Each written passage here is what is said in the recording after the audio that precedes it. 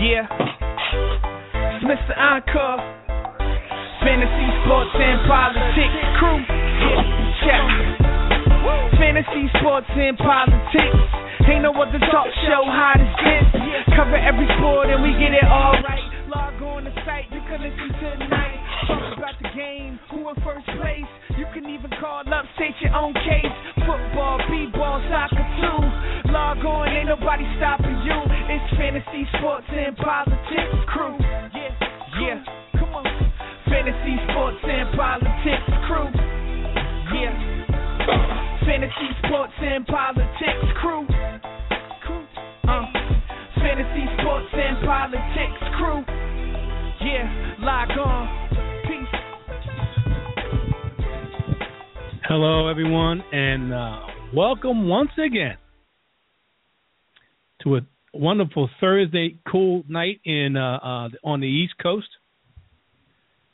I am JT, a.k.a. The Master, and I'm joined by one of my esteemed co-hosts, Jeff the Joker, who happens to be from the East Coast and just a little up the highway from where I'm at.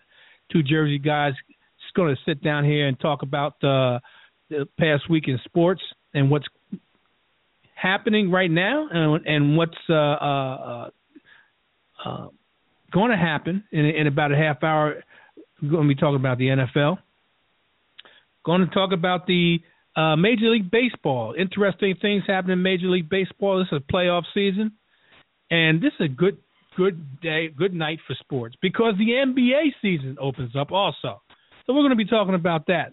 The number to call in is 347-637-3220. I'll say that again, 347-637-3220 is the place to be if you want to talk to Jeff or me. Got a chat room sitting out there for you. You want to sit and jump in that chat room, lay your knowledge in there, ask a question or make a comment, you can do so. What you put in is what you get out. So all the particulars out. Now it's really get down to business. So without further ado, let me bring my esteemed co-host, like I said, fellow Jersey guy. They call him Jeff. They also call him the Joker. What's up? Hey, Jerry, what's going on? Nothing much, man. Well, I shouldn't say nothing much. There's a whole lot going on, Jeff. We got an hour to cover it. We can take our time. It is what it is. The first thing on the agenda is this is what I want to do. I want to cover Major League Baseball. Then I want to kind of cover things going on in the NBA, in and off the court. I think you know what I mean. And I also want to talk about the NFL and something going on that happened on the field and off the field, and some people are paying for the mistake. So let's talk about first, Jeff, Major League Baseball. Now, this is the playoff season, and this is they already went through the wild cards, so this is the first round, really the first round of the playoffs.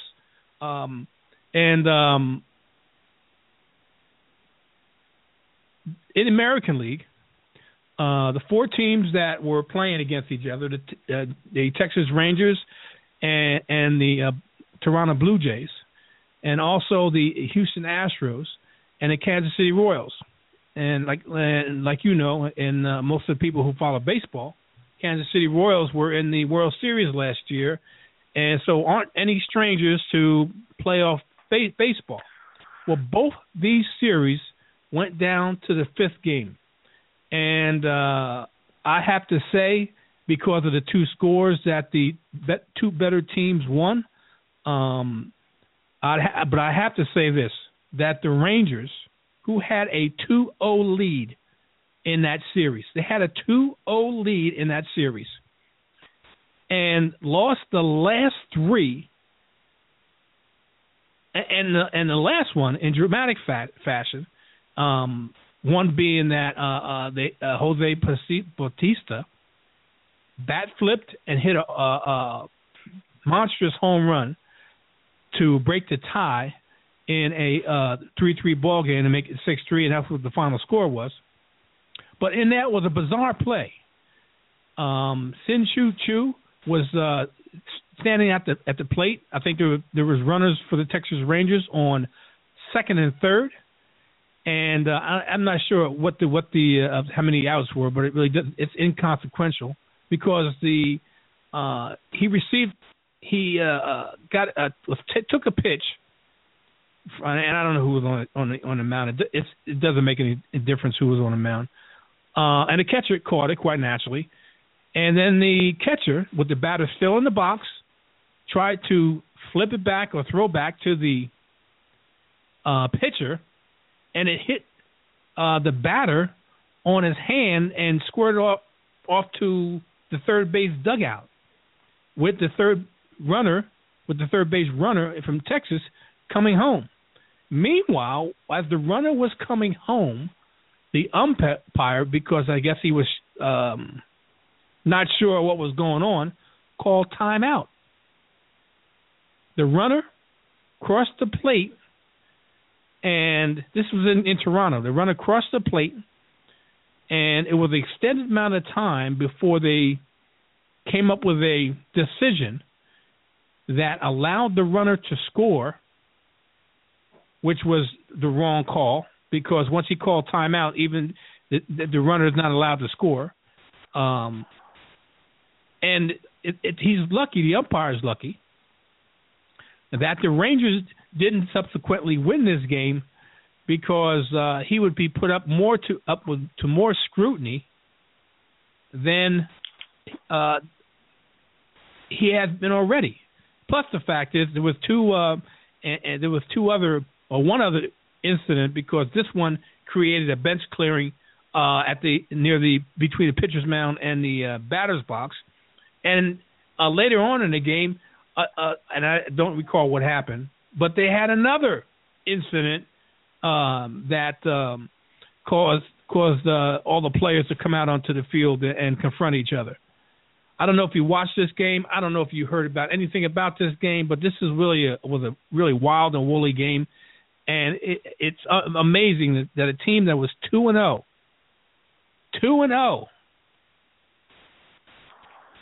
gets beat, and doesn't win another game. Talk to me. You know, I didn't see that particular game. I don't watch much baseball. I did hear about that game, which sounded like one in a million type of game. I'm a little distracted. I just saw that Derek Coleman, the fullback for the Seahawks, not the guy who used to play for the Nets, he got suspended for allegedly a hit and run. That's unfortunate. That's real unfortunate, because he's kind of like a role model to a lot of deaf people, and wow, what the heck is wrong with that guy? I hope he didn't do it. But that part of the thing with that game is that's some of the reasons I don't like baseball anymore. I mean, I loved baseball when I was a kid, but back in the Paleolithic days when I was in elementary school, almost every boy liked baseball, and it's not like that anymore for a lot of different reasons. And I just hate in baseball. It's like I wish these cats would just mind their own business, just play the game, and none of this, huffing and puffing and all this, running on the field all the time. Because you know what? And you might remember this, from when you were, a young guy growing up. These guys, most of these guys don't want to fight. You know what I'm saying? Right. These are the guys who were saying, hold me back, like. Right. So, but the thing is, hey, I don't want to fight, but I'm not running onto the field acting like I want to fight. And the way they act or overreact to something like a bat flip is ludicrous. It's like if you walked by me on the street and I thought you gave me a dirty look, and even if you did, that doesn't mean I pull a knife on you. You know what I'm saying? I don't like that. Yep. The pitcher if the pitcher thinks the batter's staring at him, or doesn't like the way he flips his bat, whoop-de-doo, then get him out next time. I don't understand it. And the overreaction from the players and a lot of the fans and some of the media, I don't get it. It's stupid. I mean, I don't like this excessive celebration, but, if, you do something major, you celebrate a little, whoop-de-doo. I don't get it. And with baseball, it's people, I've heard many times that people think baseball's a lot simpler than football. I don't know. Sometimes baseball can get complicated, and then you got to deal with these rules for something that happens once every 5 years, but the people who follow the sport closely talk about it like it's an everyday occurrence, like a catcher throwing back to the pitcher and hitting the batter's hand. I mean, I'll tell you, I watched a lot of baseball games as a kid. I never saw that once. That's probably less common than a triple play. Sure. But still, the thing is with the umpires, who most of these umpires, they have their own strike zone, and they think that people are paying to see them, that one of the tough things about that job, that one time a year when you got to know that rule, you got to get it right, But I just think baseball's barely even a sport at this point. It's just like this over-dramatic, bloated wank fest. I can't stand it. Okay. I want to move on to the other ones. Like I said, the Houston Astros, the up and coming Houston Astros, with their pitching and their young players that they have that are up and coming, and were one of the surprise teams this year, winning 86 games, which is quite a bit for a team that for the longest was a doormat for whoever they played. Went up against the Kansas City Royals, who won almost 100 games, 96 games to be exact. And they took Kansas City and eventually succumbed to Kansas City. Surprisingly, these two teams, that Kansas City and the Blue Jays, Game 5 wasn't even close. The Blue Jays won 6-3. Kansas City Royals won over Astros 7-2. So closed them out in dramatic fashion, and even with their ace, who came in for an inning, he got hammered for 3 runs, which didn't help, and quite naturally, Astros, just like the Rangers, are going home, and the Blue Jays and the Royals are going to fight it out for a chance to go to the World Series. Talk to me about the Astros and Royals, and see if I want to find out if you watched any of that, know about it, or give me your opinion. Yeah, I don't know much about that, but talking about the Astros, sometimes in pro sports, you see a team with a lot of good young talent, and people want to anoint them, and it doesn't always work out the way people think it's going to happen. So.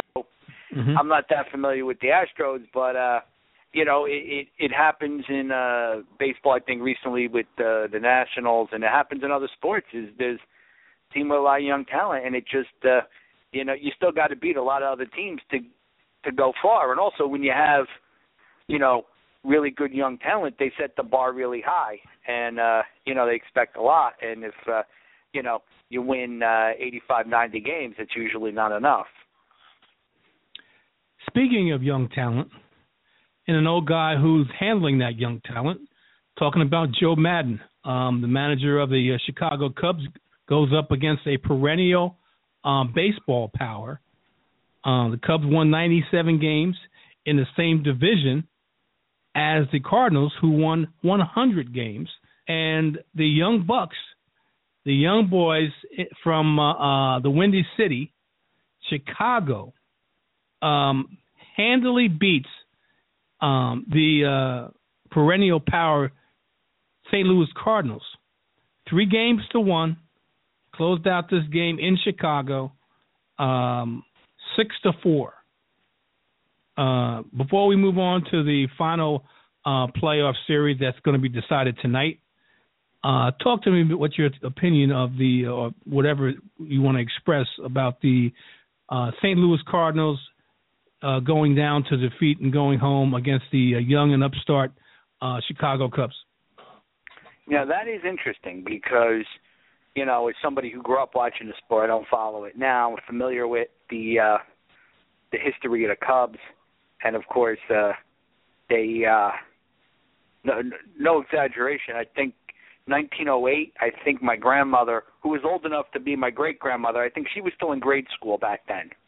I mean, that's going way far back. That was before the First World War. Right. You're right. Automobiles were still new at the time. So were planes. So it's a big deal if the Cubs just make the playoffs. And,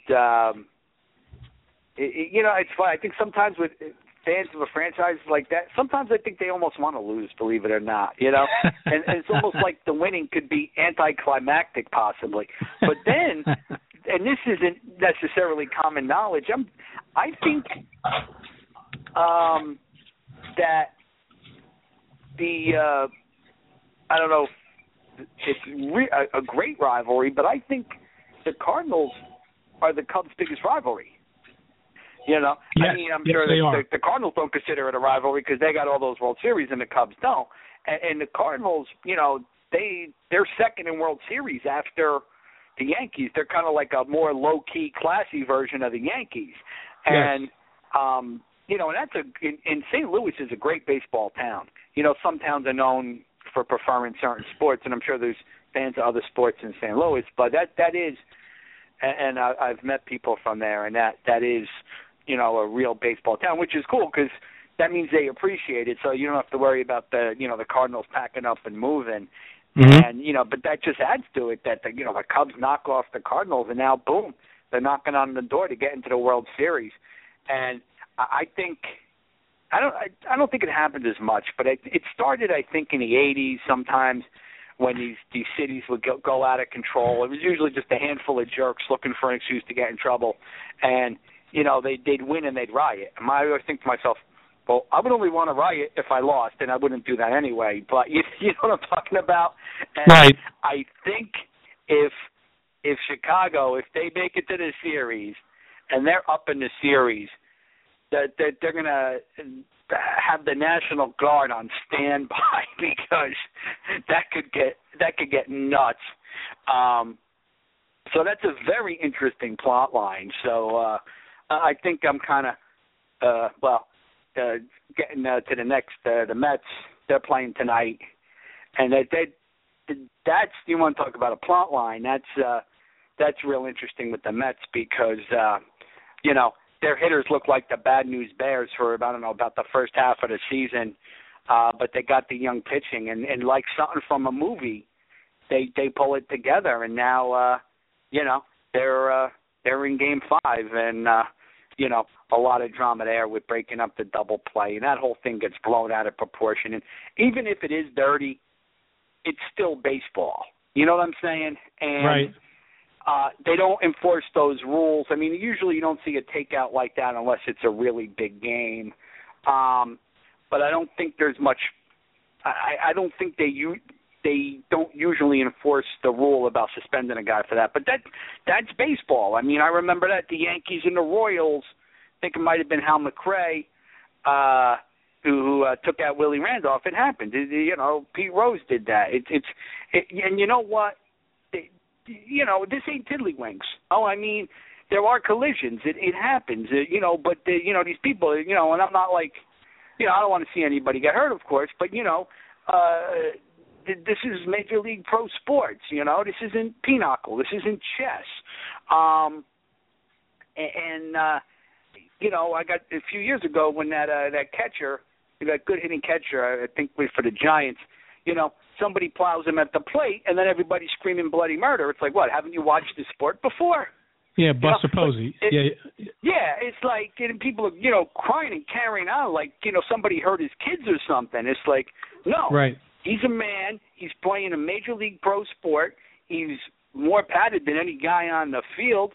If he doesn't want to get hit, then stand behind the darn plate. And then almost anything that happens in baseball, I can't stand. And then these fans and some of these media, whatever, they want to keep it the same, but it's not the same game. They just pick and choose. They just want to keep all the stupid stuff the same. You know what I mean? Because if they were playing a game like when I was a kid, it'd be like, you step up, you take your cuts. You're on the mound, you don't play around, you get the ball, you throw the ball, no screwing around. That's how they used to play it. And then, that was, the teams didn't have to carry as many pitchers on the roster back then, which, that'd be hard to change. It's one of those things. That's the way they play the game now, whether you like it or not. It's the way they play it. But the thing is, nobody cries. You don't hear too many people crying, oh, well, now that teams have a 3-man bench because they have 13 pitchers on the roster. Because of that, you don't see pinch hitting. You don't see pinch runners. You don't see defensive substitutions. And to me, that's boring. It's, with that, I wish they could expand the roster to 26 players, but they would just add another sore-arm pitcher, so it wouldn't improve the game any. So sure. But yeah, that's baseball. Very poorly run sport. All right. Then last but not least, because this is a Game 5 deciding game, local team, my team, going with, I think, who is the ace of the squad, not who a lot of people thought would be the ace, the more humble and more reserved pitcher on the Mets. Excuse me, and the long-haired, big-time pitcher who has to bring his A game in L.A., facing the high salary, I think, in the Major League Baseball, over $300 million, if I'm not mistaken, in the Los Angeles Dodgers. The Mets, who the series is tied 2-2, the only playoff game that's being played to decide who's going to go to the to the division series in the National League. Go up against an extremely good pitcher who I think the Mets are 2-11 against, if I'm not mistaken. I think he's 11-2 against the Mets. Zach Greinke going up against Jacob deGrom. And what I think is not going to be a high-scoring game. And I listened to the fan with Mr. Francesa this afternoon, and he made a good point that in most games, the 2-0 is like 5-0 in the regular season, but in the playoffs, 2-0 is huge. And going as we speak right now, before I get your thoughts on it, the Mets are up in the bottom of the first, because it looks like the Dodgers are up right now, and they're up 1-0 against Zach Greinke. So give your thoughts up until this point, and your thoughts on what you think the Mets' chances are of trying to pull this out, a miracle method, because this is a miracle, because absolutely no one thought they would be in this position. I thought they would be contending because they had a lot of good young pitching. But the problem was, and we had talked about this earlier way earlier in the season, when they're hitting with just a little over 200. I think they were hitting 212, 220, the worst hitting team in baseball, until they decided to make some moves and went on this tremendous run to get them the division, and now put them in a position to even get to the National League title. What's your thoughts on the Mets in the playoffs? I don't know if you've watched any games, but give me your thoughts or analysis on up until this point. Watched a little. I grew up a Yankee fan.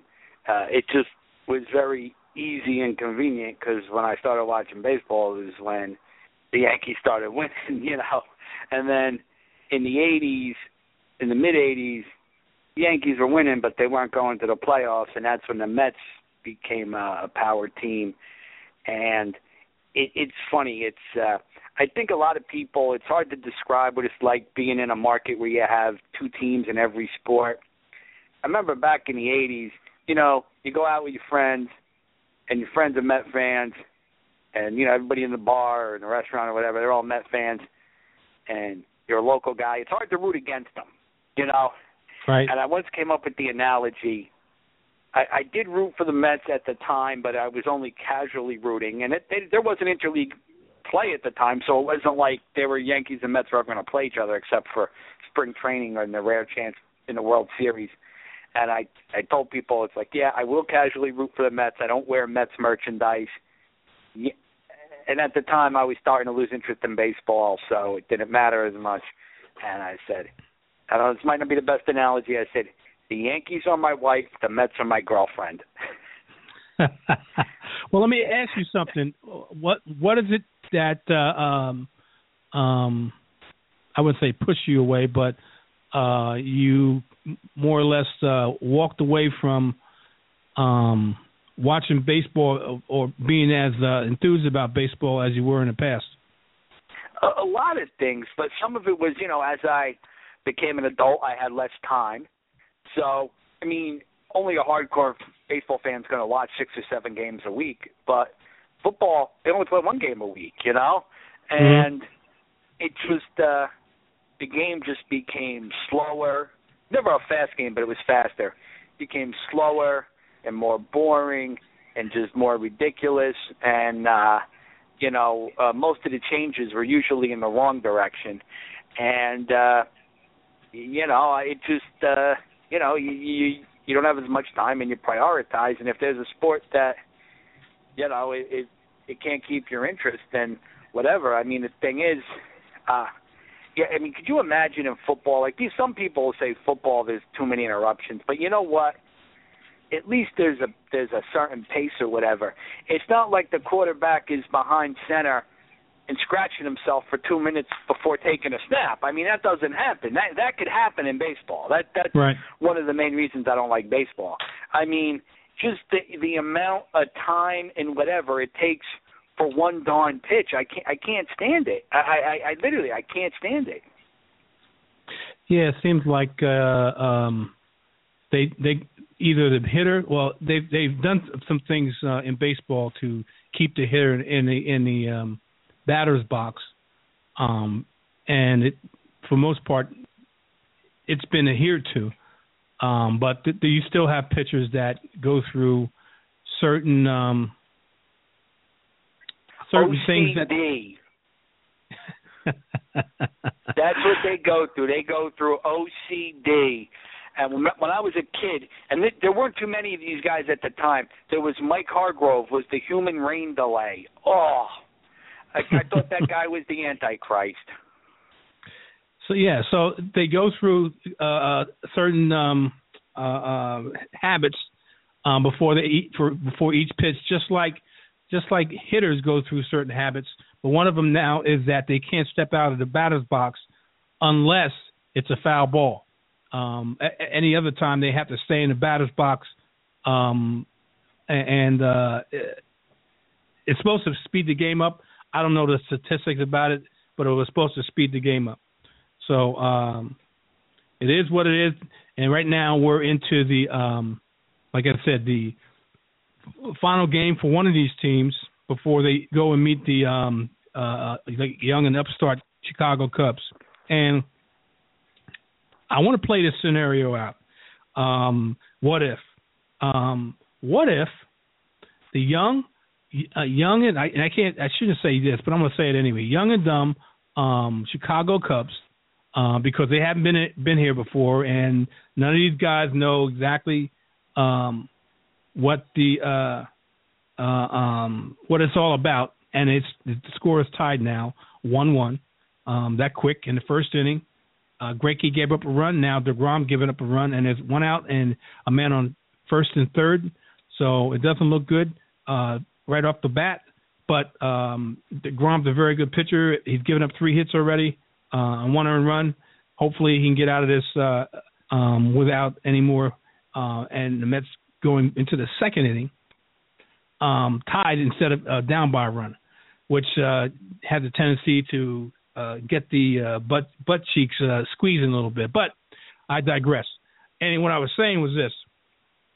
What if the young and dumb Chicago Cubs go up against the young, relatively young, New York Mets.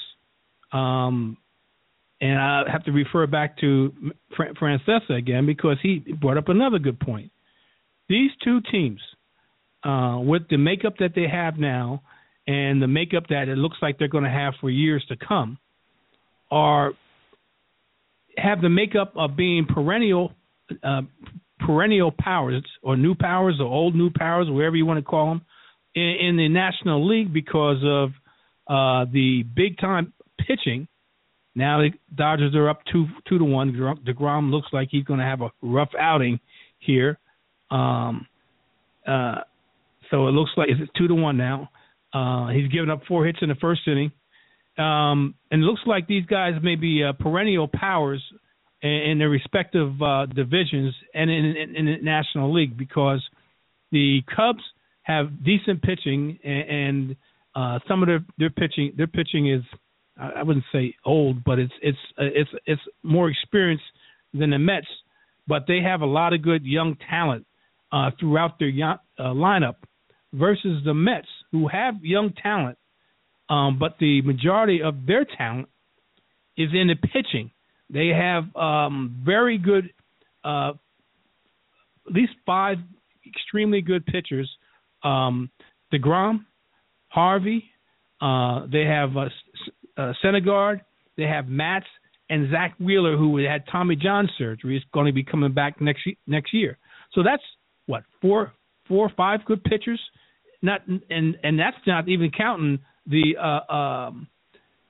Santa Claus, the old guy of the bunch, and that's Bartolo Colon, who may be the odd man out, who may not. You never know because, like I said, these 2 guys, or these 5 guys, Matz, Syndergaard, Harvey, DeGrom, and Wheeler coming back. That's a hell of a starting 5. That's a hell of a starting 5. You got to meet these guys each and every day. It seems like nobody who runs up against these guys will get a break because all these guys are supposedly some big-time talents. Most of them proven. Wheeler has to come back and see if he can come back to form. Harvey, another year after Tommy John surgery, should really be strong next year. Syndergaard, who's only 23, another year under his belt, should be that much more experienced. And Steve Matz, who's a rookie this year, should be even that much more experienced, especially with the guys that are in the locker room to show them the way. In the pitching department? What's your thoughts on that? The Cubs and the Mets. And you can't overemphasize the importance of pitching. And, right. A lot of what I know about the Mets is through the grapevine, just, hearing other local fans talking about them.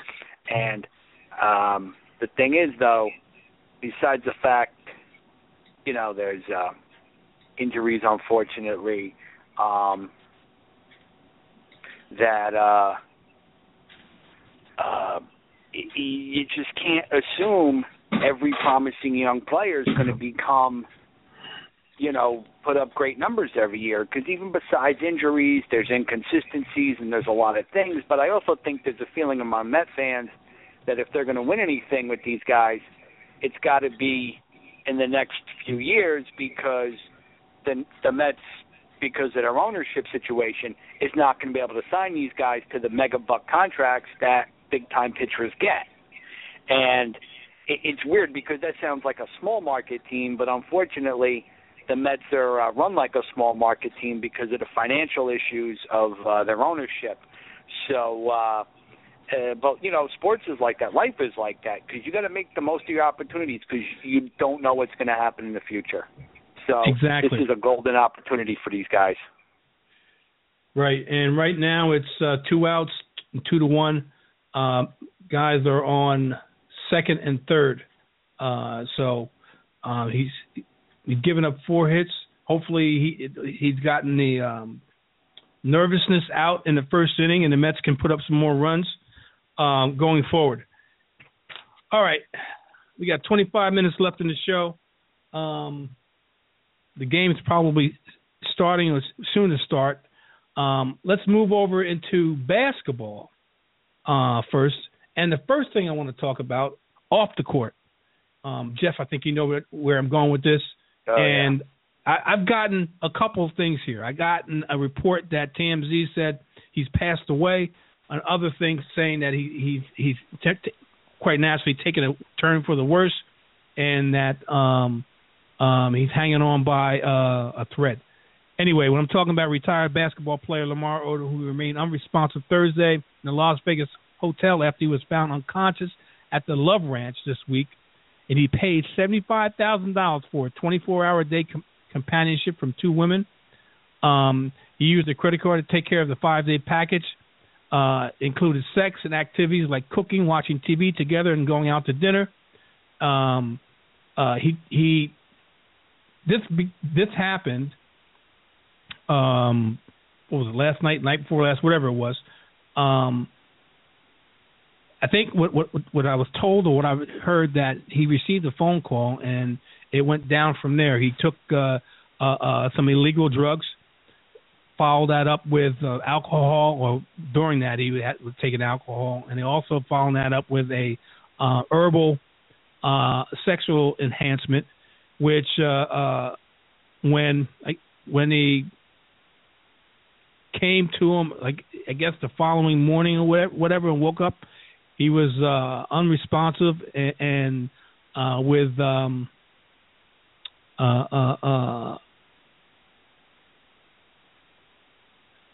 unresponsive and with not looking in too good a shape. Took him to the hospital quite naturally. He's in a coma. They gave him a 50-50 chance, but I think he's been downgraded from that. And like I said, I got a TMZ report saying that he was pronounced dead. So I imagine, and the thing, ironic, I shouldn't say ironic, but the thing about this was him and Khloe Kardashian, who he was married to, still married to, had signed divorce papers, but they hadn't become official yet. So guess who gets to decide what happens to his fate, whether it's pull the plug or try to do everything to save him. It's Khloe Kardashian, because legally she's still married to him and has that power over anyone else that would want to step in. Now, he has two kids from a previous relationship, which is a shame, because Lamar Odom was a heck of a talent. But had demons from the time he came into the NBA, and never, in my opinion, never really. And I'm not dogging the guy. I'm just saying he never really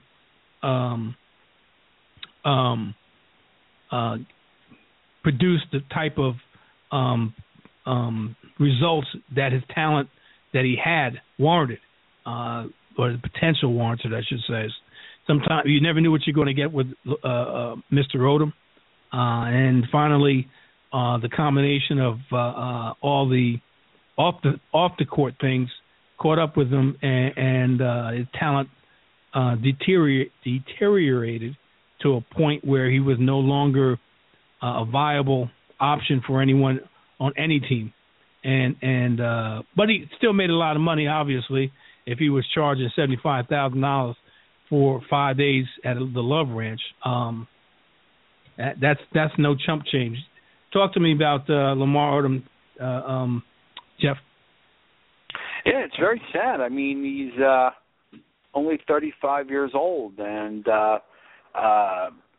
just as soon as I saw it, it's sad. And I don't know. I think he might have had some drug problems before, but I don't know if big time started to change, before doing that Kardashian show, which I don't really watch. I don't really care for that kind of show. I don't know if the Kardashians are drug people, or there's a lot of drug people around them, I don't know if that changed him, changed his life, and that from what I get, he was. I don't want to speak about him in the past tense because he is in very serious shape, and I get the impression his life is in danger. But he's still alive. I'll take CBS over TMZ any day of the week. It kind of makes me think of a guy I know. I get the impression Odom is a nice guy with a drug problem, not a jerk with a drug problem, and that makes a big difference. You know what I mean? Yeah. And a few buddies of mine, they had a rock band, and they had a guitar player with a serious drug problem, and they had to, kick him out of the group.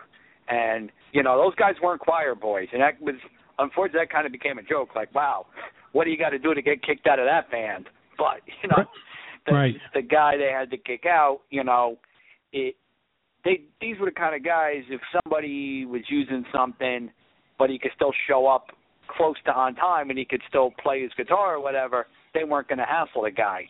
But he crossed the line and, he couldn't function and they didn't want to do it and they tried to work it out and they had to let him go. But the good thing is he got his act together and, he's got it together now. He's doing real well. And because believe me, that's not always the case. But he went through a lot of trouble. But everybody liked this guy. You know what I mean? And I'm glad now. He's still him, but he's a little more. Well, he's sober now, and he's a little more coherent, a little more mature. And it's just when I see the guy, it's just so nice to see him. It's so nice to see him with his act together and whatever. And and hopefully they'll be saying that about Lamar Odom in the future. So, all right, from off the court to on the court. Believe it or not, Jeff, this is a heck of a sports night, like I said. You got football, you got basketball, you got baseball. The three top professional sports that people watch are all on tonight. The NBA season opens up.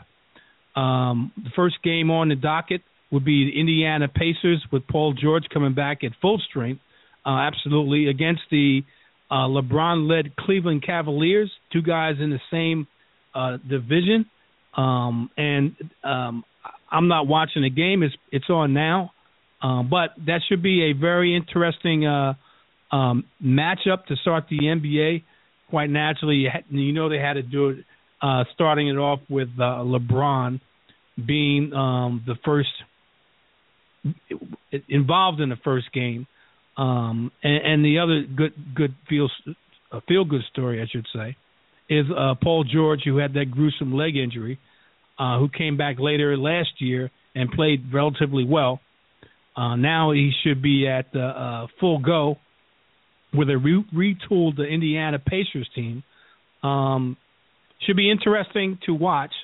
And then the late game, which starts at 10 o'clock, just about the time I guess the Mets game would be relatively getting over or close to being over. And the football game would probably be in the third quarter, give or take. The Houston Rockets and James Harden, who still thinks that he should have been the MVP of the last year's NBA season, goes up against the world champs, Golden State Warriors, which should be another interesting game to watch. And depending on what's going on in the Mets game, because that's my priority here, the Mets game, and then probably flip over to and see what's going on in the football game if Atlanta's not blowing out New Orleans. I'll be watching the Houston Golden State because one of my favorite players, I'm not a Golden State Warrior fan, but one of my favorite players I like to watch is Stephon Marbury. So, Jeff, speak a little bit on those two games, Indiana versus Cleveland, Houston versus Golden State.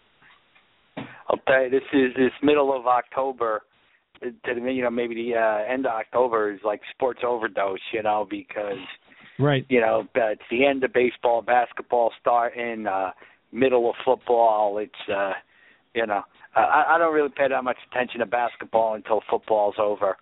NBA, it's a marathon. Not quite as much as baseball, but it is a marathon. And I'll tell you, there's right now sometimes college gets lost in the shuffle. I can't believe that UCLA is playing Stanford tonight. Why aren't they playing that game on Saturday? But the late game at 10:30 is my adopted West Coast team, UCLA, with Josh Roseball at quarterback. Good-looking freshman, real accurate passer, playing Stanford. I'll tell you, thing drives me crazy about college. I'm a casual college football fan. I wish Black was on the show because he's pretty good on college football. That they got to have better games in September, because then so many of the big rivalry games are the last couple of weeks of the season. You can't even watch them all. You know what I'm saying? They got to have better games in September, because there's just too many dud games in September. And I'm glad I got to catch some of the Texas-Oklahoma. I think it might be the greatest rivalry game in college football. And I think one of the reasons why is they have it week 6. They don't put it at the end of the season where it's going to get lost in the shuffle with all the other big rivalry games. And you know what? They could have saved Charlie Strong's job, and one of the all-time great playings of that game. So it's, there's so much going on now. You barely could keep track. So. All right, let's move on to this, because I want to get on to football, because we got about 13 minutes left in the show. First thing I want to talk about, you mentioned it earlier in the program. Seattle's fullback Derek Coleman is arrested after allegedly hit and run. And the Seahawks, from what I understand, hold on a minute, oh man, come on, don't do this to me. I think they may have suspended him indefinitely, if I'm not mistaken. Yeah, they did, unfortunately. Yeah, they did. Okay. So it looks like, I guess, until this gets resolved, that there may be a not good news for Derek Coleman, Seattle Seahawks. After he walked away from the scene of a 2-vehicle rollover crash in Bellevue last night,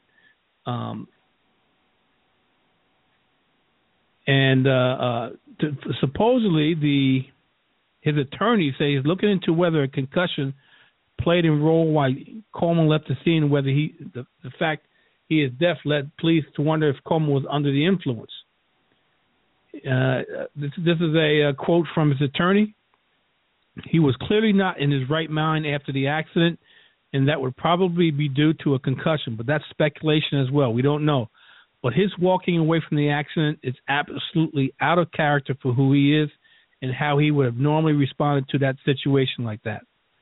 Like I said, he's suspended indefinitely. It happened in, I guess, around dusk or just when it get dark, 6 p.m.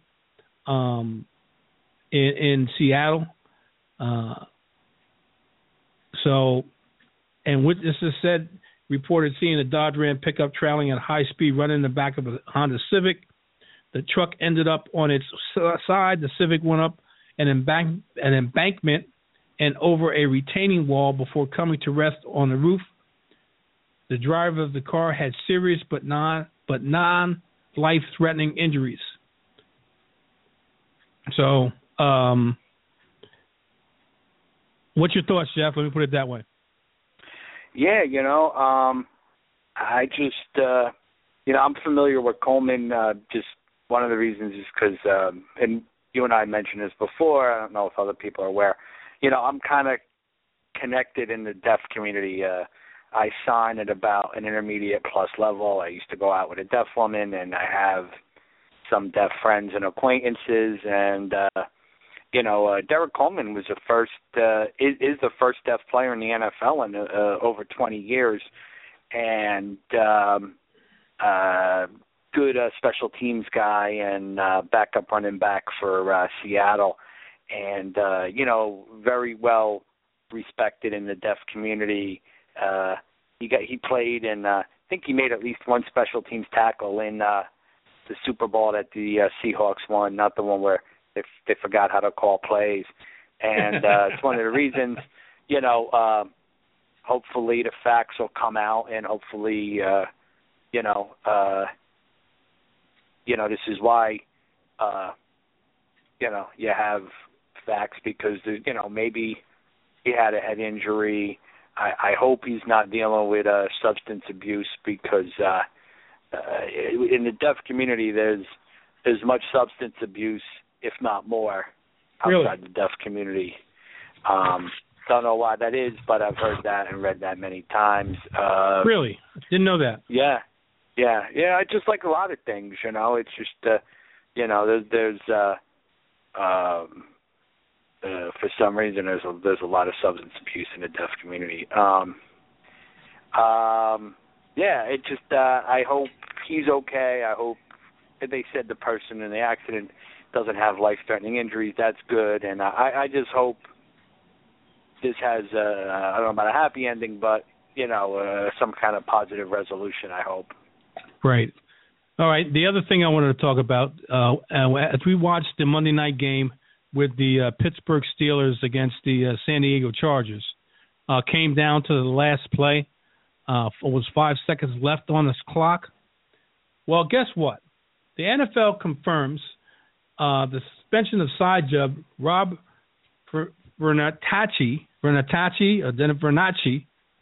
during Monday night's game between the Steelers and Chargers. The game clock erroneously ran for 18 seconds after a touchback in the fourth quarter and went unnoticed by the officiating crew working the game. Pro Football Talk, they reported on Wednesday that side judge Rob Vernacci, who was charged with supervising the timing of the game, would be suspended for this week as a result of his failure to supervise the timing of the game.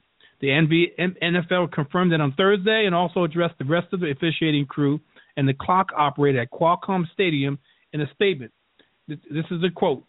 Side Judge Rob Vernacci will not officiate in Week 6 as a result of the failure to notice that the game clock was correctly started late in the fourth quarter of Monday night's game between the Pittsburgh Steelers and the San Diego Chargers. The mistake also impacted the evaluation of the other 6 members of the officiating crew led by Pete Morelli. The official game time is kept on the stadium scoreboard, but it is the responsibility of the side judge to supervise the timing of the game. I didn't know that. Had the side judge or any of the other 6 on-field officials noticed the timing error, they could have corrected it. The status of the clock operator in San Diego, who is an NFL employee, is under review. The Chargers' next home game is in Week 7 on Sunday, October 25th. While the statement doesn't use the term suspension, it's obvious that Vernacci has been suspended. He won't be working this week as a direct result of the clock error. PFT also reported Wednesday that the back judge, Greg Wilson, will be reassigned from the Sunday night's Patriots-Colts game to the matchup between the Titans and Dolphins after failing to penalize Seahawks linebacker K.J. Wright for an illegal bat of the ball during the Week 4 game between the Seahawks and the Lions. The NFL has not commented on that situation. So the NFL officials, and they're making it public, that are getting penalized for making crucial mistakes. One being in last Monday night's game, the other being in the Seahawks. The other being in the Seahawks and Lions game. It really cost the Lions a game because of that a faux pas that official didn't call on KJ Wright. What's your thoughts, Jeff? I mean, let me put it this way, Jeff. Is there conspiracy here? Because it seemed like Believe it or not, no. No? And I think overall, the NFL referees are better than the officials in the other major sports and even some of the less major sports. I think they're usually good. They're usually consistent. And the thing is, fortunately for the NFL, these refs, they get paid nice money, but they're not full-time, and they don't have union representation. I don't want to get into that because that's very polarizing at times. So if there was a union involved, the NFL wouldn't be able to pull a guy off a crew like that, you know? And some of these things, like with the timekeeper, it really, those type of details don't usually come up. New Orleans just blocked a punt.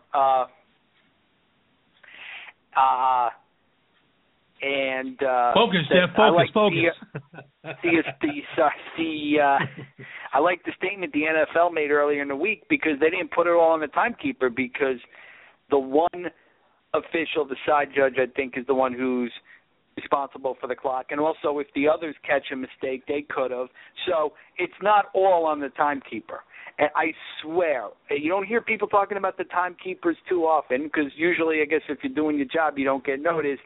I think it was Mark May, the retired Redskin. He said, well, I couldn't believe it that the Redskins had homer timekeepers, but it wasn't 18 seconds a pop. It was just when they had a lead and they're running the ball, sometimes it seems like, hey, clock ran a few extra seconds, or once in a while a guy goes out of bounds and you get a couple of extra clicks at a clock, But I swear he said they had a homer timekeeper at old RFK. Okay. All right. Let me see if I want to go and do anything else in here in the NFL before we talk about the game real quick. No, in fact, you know what, Jeff? We only got a couple minutes, and it looks like the New Orleans Saints are giving everything they can possibly give to the Atlanta Falcons, who are undefeated. And New Orleans has only won one game, but this is a division game, and in the Superdome, so anything can happen. New Orleans could have a feel-good moment here in taking down one of the unbeaten teams in Atlanta. What's your thoughts on this game, Atlanta and New Orleans? Even though the New Orleans is up 14-0 right now. Atlanta has looked very good at times early this season, but they're almost due for a poor showing. And it's I don't know. I mean, if this is the Saints really can't afford to lose this one.